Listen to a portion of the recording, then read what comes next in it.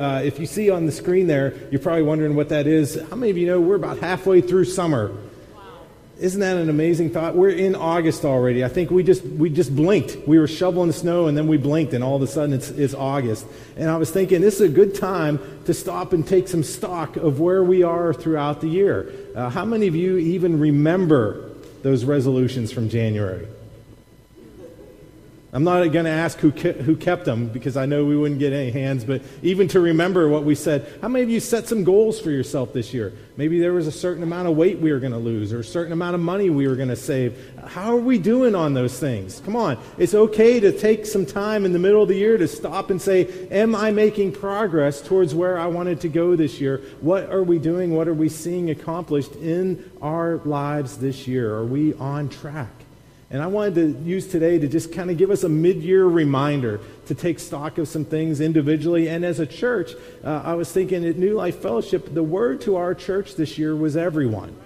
The word was everyone. Everyone has a part. Everyone can give. Everyone has value. Everyone can do something. And it reminded me this week, even thinking about us being halfway through summer, as a church, how are we doing with everyone being a part and feeling valued in the things that we're doing together? And as I was thinking about it, have you ever done something fun or exciting with your family and some of your family wasn't able to make it? Like, have you ever had that? Oh, they were out of town, or they had a previous commitment and they couldn't be there. We had a birthday party yesterday for Eli and Leo. 4 and 6, our grandsons are turning this month. So we had a little birthday party, and 2 of our family members couldn't make it. Dylan and Jackson are out of the country on a mission trip in Peru, so they weren't able to be there yesterday. And how many of you know it was fun, it was exciting, we celebrated the boys, but you also missed part of your family not being there. And I feel like that sometimes as a church, it's not the same when everyone isn't together. We miss when part of the family isn't here. It's not the same when people are missing, just as it is when you're planning something at home and you do something exciting and your family members can't make it. And the reason it feels like that, even at church, is because the church is really people, right? I got one right, and the rest of us aren't so sure. Church is people. That's why we have that feeling. That's why it can be a family. That's why it's a body, because it's made up of people. 1 Corinthians 12 reminds us you are the body of Christ, and each of you is a part of it. You are. Everybody say you are. You are. The body of Christ, and each one of you is a part of it. I think it's pretty amazing. In that verse, the first time he says you, he's actually using it in a plural format. He's talking to everyone. You are the body of Christ. But the second time he says the word you, if you study it out, it's singular. He's saying each of you are a part of it. And what does that mean when we read that verse? It means that I can't say that I am the church without being connected somewhere to the rest of the body. Yet at the same time, the church isn't what the church should be without each one of us. Isn't that an amazing thing that God does? He gives us context and significance by belonging, and the family actually feels more full, more complete when everyone is together doing their part. And we do a disservice, I think, to Jesus when we reduce talking about his body to like it's just a building. Or even talking about it like it's just a once-a-week activity that we do. We are part of something that's much bigger than that, because church is people. And as much as we're trying to be good stewards of the facilities, we've done some improvement projects. How many of you saw the parking lot looked a little shiny and you were afraid to walk on it this morning? Like, is that going to come up? I walked across the parking lot and then I walked on the sidewalk, like to see if I was leaving footprints or tracks. And Eric's telling me, don't walk on the carpet. Take your shoes off. I'm like, I'm not going to do that. We'll replace the carpet later. I don't know. As much as we love to take care of the facilities and we have to be good stewards of things, the church is really people. And even if we weren't in this building, in this facility, we would still be New Life Fellowship. So remember that. At New Life, part of why we are here as a body of Christ, as a people of God, as the church, we are here to help people encounter Jesus. We're here to grow in our faith, and we're here to give it away to others. And that's what we've been talking about this year. We've been talking about, whether we've said it every week or not, the theme that's been running through the whole year is everyone can do something. We've talked about the things that people can do. We just spent a whole month talking about everybody could be an inviter because servants of Jesus invite people. And why do we do that? Why are we doing all those things as a church? Why are we caring about people? Because people don't know Jesus. There are people out there outside of these walls that don't know who he is. They're living their lives without knowing any of the abundant life that he has for them, any of the quality of life that he wants to give them. And we also do this because not only are there people out there that don't know Jesus, the body isn't everything that the body's supposed to be without those people here. Isn't that an amazing thought? That there is still room. There are parts of the body yet to be seen coming into the arena of what Jesus wants to do in this place. So just a couple of reminders about what we can all be doing this year, what everyone has a part of. Everybody say everyone. That means me, that means you, that means all of us. From the youngest to the oldest, fat, skinny, rich, poor, it doesn't matter. We're all part of this thing called New Life Fellowship. So here's a few reminders of what we're supposed to be doing this year as part of everyone. And the first thing may seem kind of obvious for being in a church, but everyone can pray. There are some things going on right now that all of us should be involved in praying about. There's something going on. Come on. Can I say this morning? Well, I guess I don't have to ask because I'm going to say it anyway. If prayer is boring, it's possible that you're doing it wrong. There should be something dynamic and vibrant and life-giving about praying. There were times when it says Jesus withdrew by himself to go pray. If Jesus, doing the ministry that he did and needing to go back and recharge and pray, if there was something about those moments with the Father that enabled him to step out and say, watch this. If he needed to do that, how much more should we do it? And if we find ourselves like, oh, it's just a drudgery, it's just a routine, we might be doing it wrong. Here's one time when the disciples got a little glimpse into Jesus' prayer sessions. He took Peter, James, and John with him to pray, and then this happened in Luke chapter 9. It says, as he prayed, his face began to glow until it was a blinding glory streaming from him. His entire body was illuminated with a radiant glory. His brightness became so intense that it made his clothing blinding white like multiple flashes of lightning. Has anybody had a prayer time like that this week? Come on, the reality is most of us we're not living in that place where when we pray, we're seeing blinding flashes of glory and we have if my clothes turned all white, it would be, I don't know if that would be good or not. It's like Moby Dick flashes to mind, chasing the great white whale. Jesus, I think I read that story where it says he was transfigured. That's what that passage is commonly called, the transfiguration of Jesus. What if that was just the only time the disciples got invited along to pray with him? I wonder if that was happening more often than we realize, if that's why it said so many times Jesus withdrew by himself to go pray. And the one time he brings his disciples to say, hey, come with me to see what it looks like when you pray. And all of a sudden he's transfigured and the glory of God is seen before their eyes. I think that's a pretty amazing story. And not every one of us has that kind of daily devotional, but prayer should not be a drudgery. At the very least, it shouldn't be boring. There should be something about our communion with the Father that causes life to flow in us, that enables us to go out and do everything he's asked us to do. And I'm not saying there aren't dry moments of prayer. Come on. Prayer is called a Christian discipline because there are going to be times when we just have to do it because we know it's right. But there should be something we're aspiring to or something we're expecting that it's life-giving to us. One thing that makes prayer more exciting is when everyone is doing it together. There is something different that happens when we come together to pray that I don't experience at home praying by myself on my own.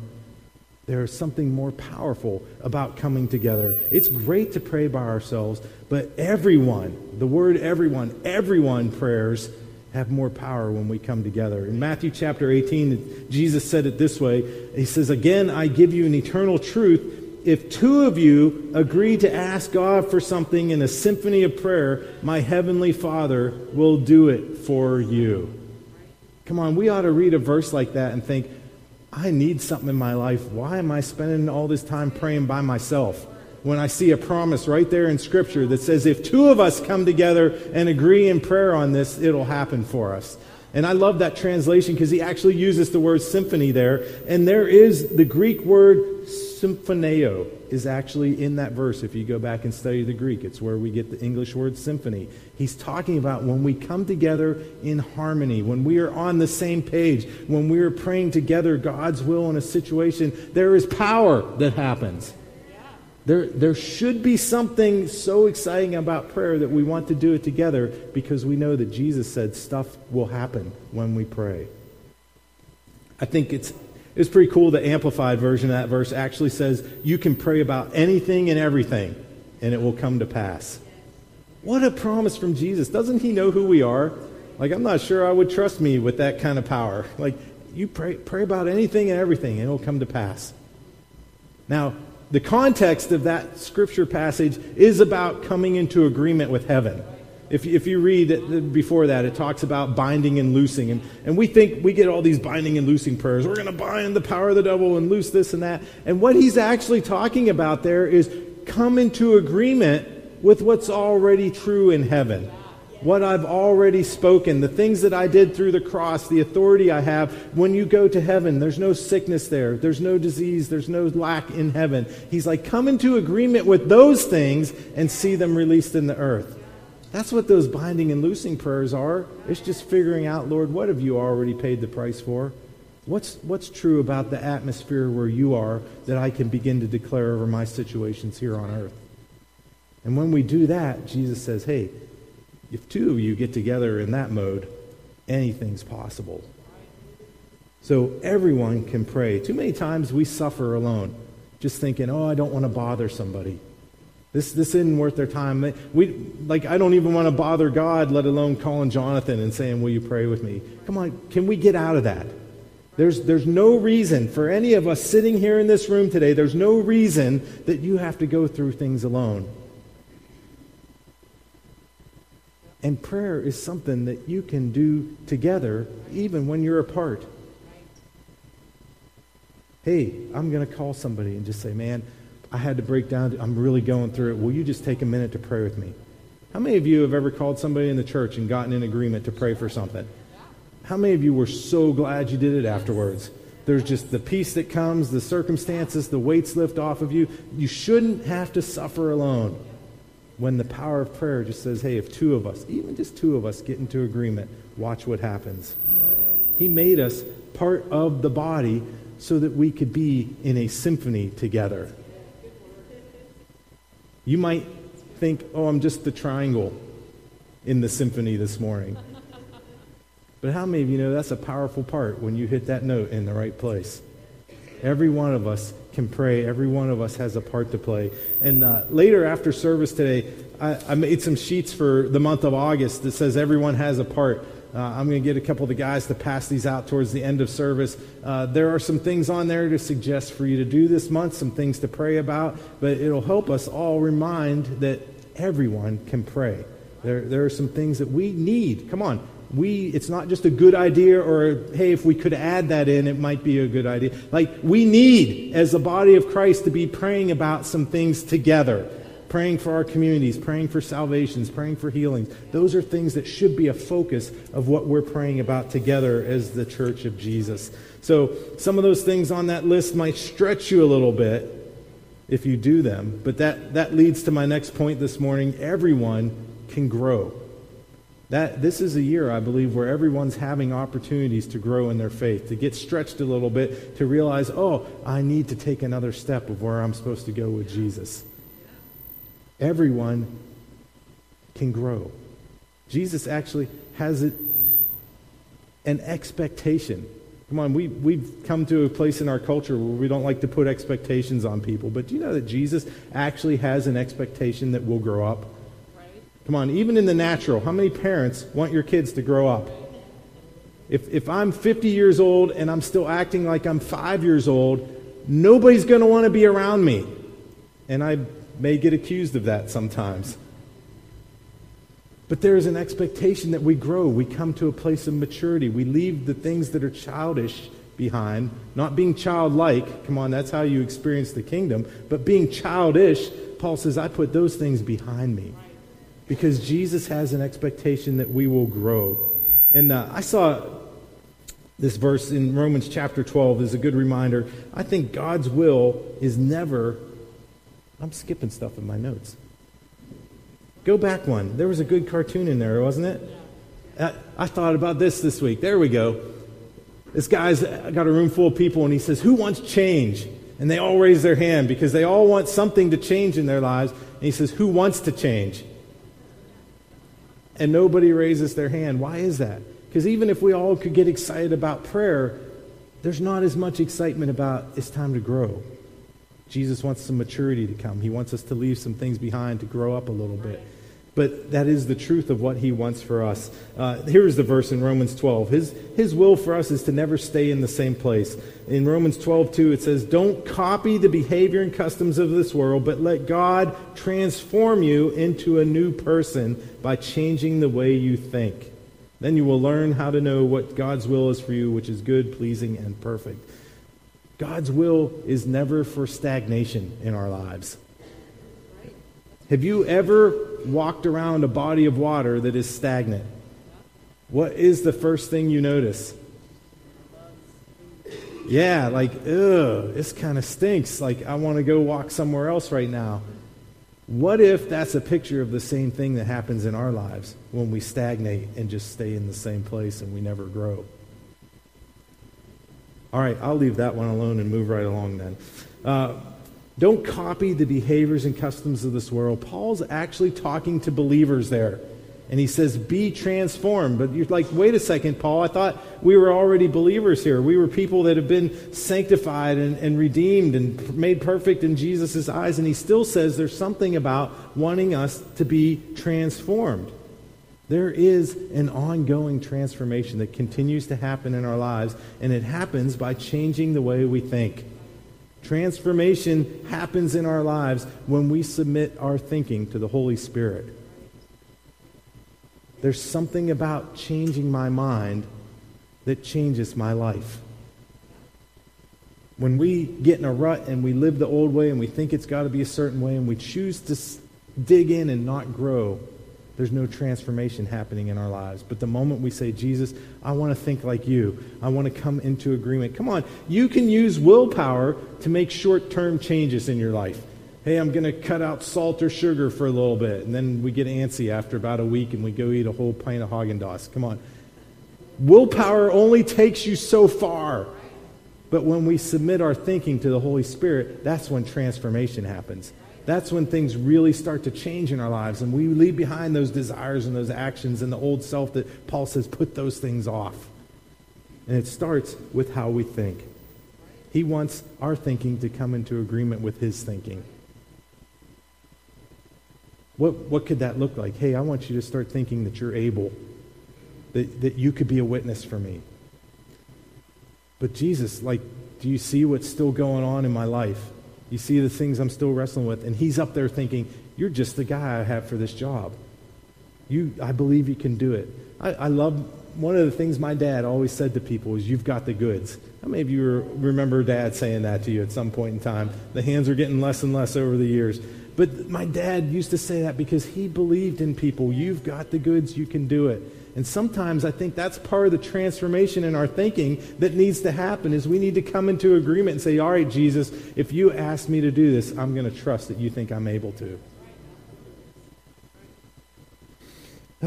In Philippians chapter 1, here's a great verse for you that goes along with this. Chapter 1 and verse 6, it says, I pray with great faith for you, because I'm fully convinced that the one who began this glorious work in you will faithfully continue the process of maturing you and will put his finishing touches to it until the unveiling of our Lord Jesus Christ. Wouldn't this be great if this is how we prayed for each other? Paul's telling the church in Philippi, I pray with great faith for you because I believe you've got the goods. That's what he's saying in that verse. What if we began to pray for each other like that? Man, I'm standing with you because I believe you can do it. What's God asking you to do? Let's pray together because I know you can do it. Man, you've got giftings, you've got talents, you've got abilities. What if we began to pray with great faith for each other and say, I know God wants to do this in your life. I think just like the creation in the garden was good, there's the translations that say he began a good work in you. I think it's the same thing. God created everything in the garden, looked at it and said, man, everything I made is good. I think he does that in our lives. He says, everything that I started in your life, every new creation that I've breathed into you, I call it good. And I believe that you can do what I'm asking you to do. Come on, we're not getting saved over and over. We're not trying to work harder. We're just coming into agreement with him and believing, God, I'm going to think like you think. I'm going to grow in my life. How about this? Let's just take a minute right now. Lord Jesus, we pray that our friends and our family here at New Life would believe about ourselves the same things that you believe about us. Lord, strengthen us even in our thinking this morning. Transform the way we think, that we would come into agreement with you. Lord, let us pray those kind of prayers for ourselves and for each other. Let us be believers in you and what you've done in our lives together. Amen and amen. Man, everyone can pray. We all get opportunities to grow. Let's handle them well this year. And then the last thing I wanted to share with you this morning is I believe every one of us can serve. There is something that Jesus has given to us that we can do for him. And it's not doing it to earn his favor. It's not doing it to get brownie points. It's doing it in response. Man, I love what he's done for me so much. I just have to do something to tell everybody else.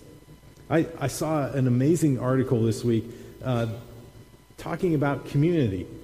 And it was interesting to me because we've talked a lot about community in some of our leadership meetings and how do we get church to feel more like a family? How are we all together in this thing? And the gist of this article this week, it said community hardly ever happens when that's what we aim at. Isn't that an interesting thought? We can double down and say, oh, we're going to work harder to develop community. And he says that's hardly how we ever get it. And he says what they're seeing in places and in pockets of the church is community happens most often when people begin to serve together. When they start doing something together for Jesus. And it says that's the moment when people realize I've got relationships, I've got value. There's something about serving Jesus and doing the works of Jesus together that develops those relationships and strengthens them in our lives. And I thought that was an amazing, I don't know, maybe you guys all already knew that. That was just a moment for me that it clicked in my mind of like, wow, that really is a secret to community, is beginning to serve and to do something with what he's given us. And so in that article, we said if you want community, aim for service, purpose, and mission. Give something for people to put their hands to, and you'll see community happen. So I think we can all serve. Jesus said it's actually the mark of greatness in the kingdom. He said, if you want to be the greatest one in the kingdom, you will be the servant of all. That is the fast track in the kingdom of God to being great, is to serve. And so an interesting principle, I think, is that when we humble ourselves and we serve, it actually opens the door to more ministry opportunities. Sometimes we get all bent out of shape, like, when are they going to recognize that I want to do this and I want to be a part of this? And the fastest path to that is to serve. Here's a great story. There was a guy named Philip in Scripture, and in Acts chapter 8, we see a picture of Philip's ministry. It says he went down to a city in Samaria and proclaimed the Christ there. When the crowds heard Philip and saw the miraculous signs he did, they all paid close attention to what he said. With shrieks, evil spirits came out of many, and many paralytics and cripples were healed. So there was great joy in that city. That's a pretty amazing resume of what would happen in a meeting, huh? It says it got everybody's attention. If you're praying for people and there's demons flying out of people while they're screaming, I think that attracts attention. And it says lame people were getting up and walking. People were being healed. All these things were happening in Philip's ministry. And probably the most profound thing that happened in that verse that I see is he filled an entire city with joy. Come on, talk about a witness to the world, to do something that transforms the atmosphere of an entire city. That's what we were talking about this morning and praying for in some of these communities around the country, is we want the atmosphere to be transformed. And Philip saw this happen. He went to a place and did so many miracles. It says it brought great joy to the city. Talk about the kingdom coming. Joy manifesting in the entire city. How did Philip get this opportunity? Was he the valedictorian of the local seminary? Like, was he the best speaker? Did he do all these things? Like, how did Philip get the opportunity to have that story recorded about him in Scripture. Well, if you read back a few chapters in the book of Acts, he was one of the first deacons. And in the church in America today, we've kind of, that word deacon in some places has gotten elevated to places maybe it never was meant to be. I don't know. We think it's this big high office. The word deacon simply means one who serves. Philip got his start waiting on tables so that widows could get food. I don't know about you, but there's not many people that think, oh, that's the fast track to ministry greatness, is to go wait tables for widows. And Philip did that first. He humbled himself and he served, and it opened the door to this ministry where God used him mightily to transform a whole city. Sometimes we need to get to a point where we can humble ourselves to say, I'm going to serve wherever there's a need, and just trust God that he will move me into amazing ministry times when the door opens. Wherever there's a need, we'll just start to serve. So I just want to, for a check-in, our mid-year checkup on how we're doing with everyone, I want to remind us, every one of us can pray. Every one of us is going to have opportunities to grow this year, and every one of us can serve somewhere. There's gifts and talents God's given you that the body needs to see in action. And I believe God wants us all to go forward together. That's why he spoke the word everyone to us this year. So what I want us to do for an action item this week, Jake and Josh, if you want to go ahead and pass those out, I want everybody to take an everyone handout. The boys are going to come around and give them to you right now. And what I would like you to do with it is when you do one of the things that's on this handout this week, I want you to share it with somebody else.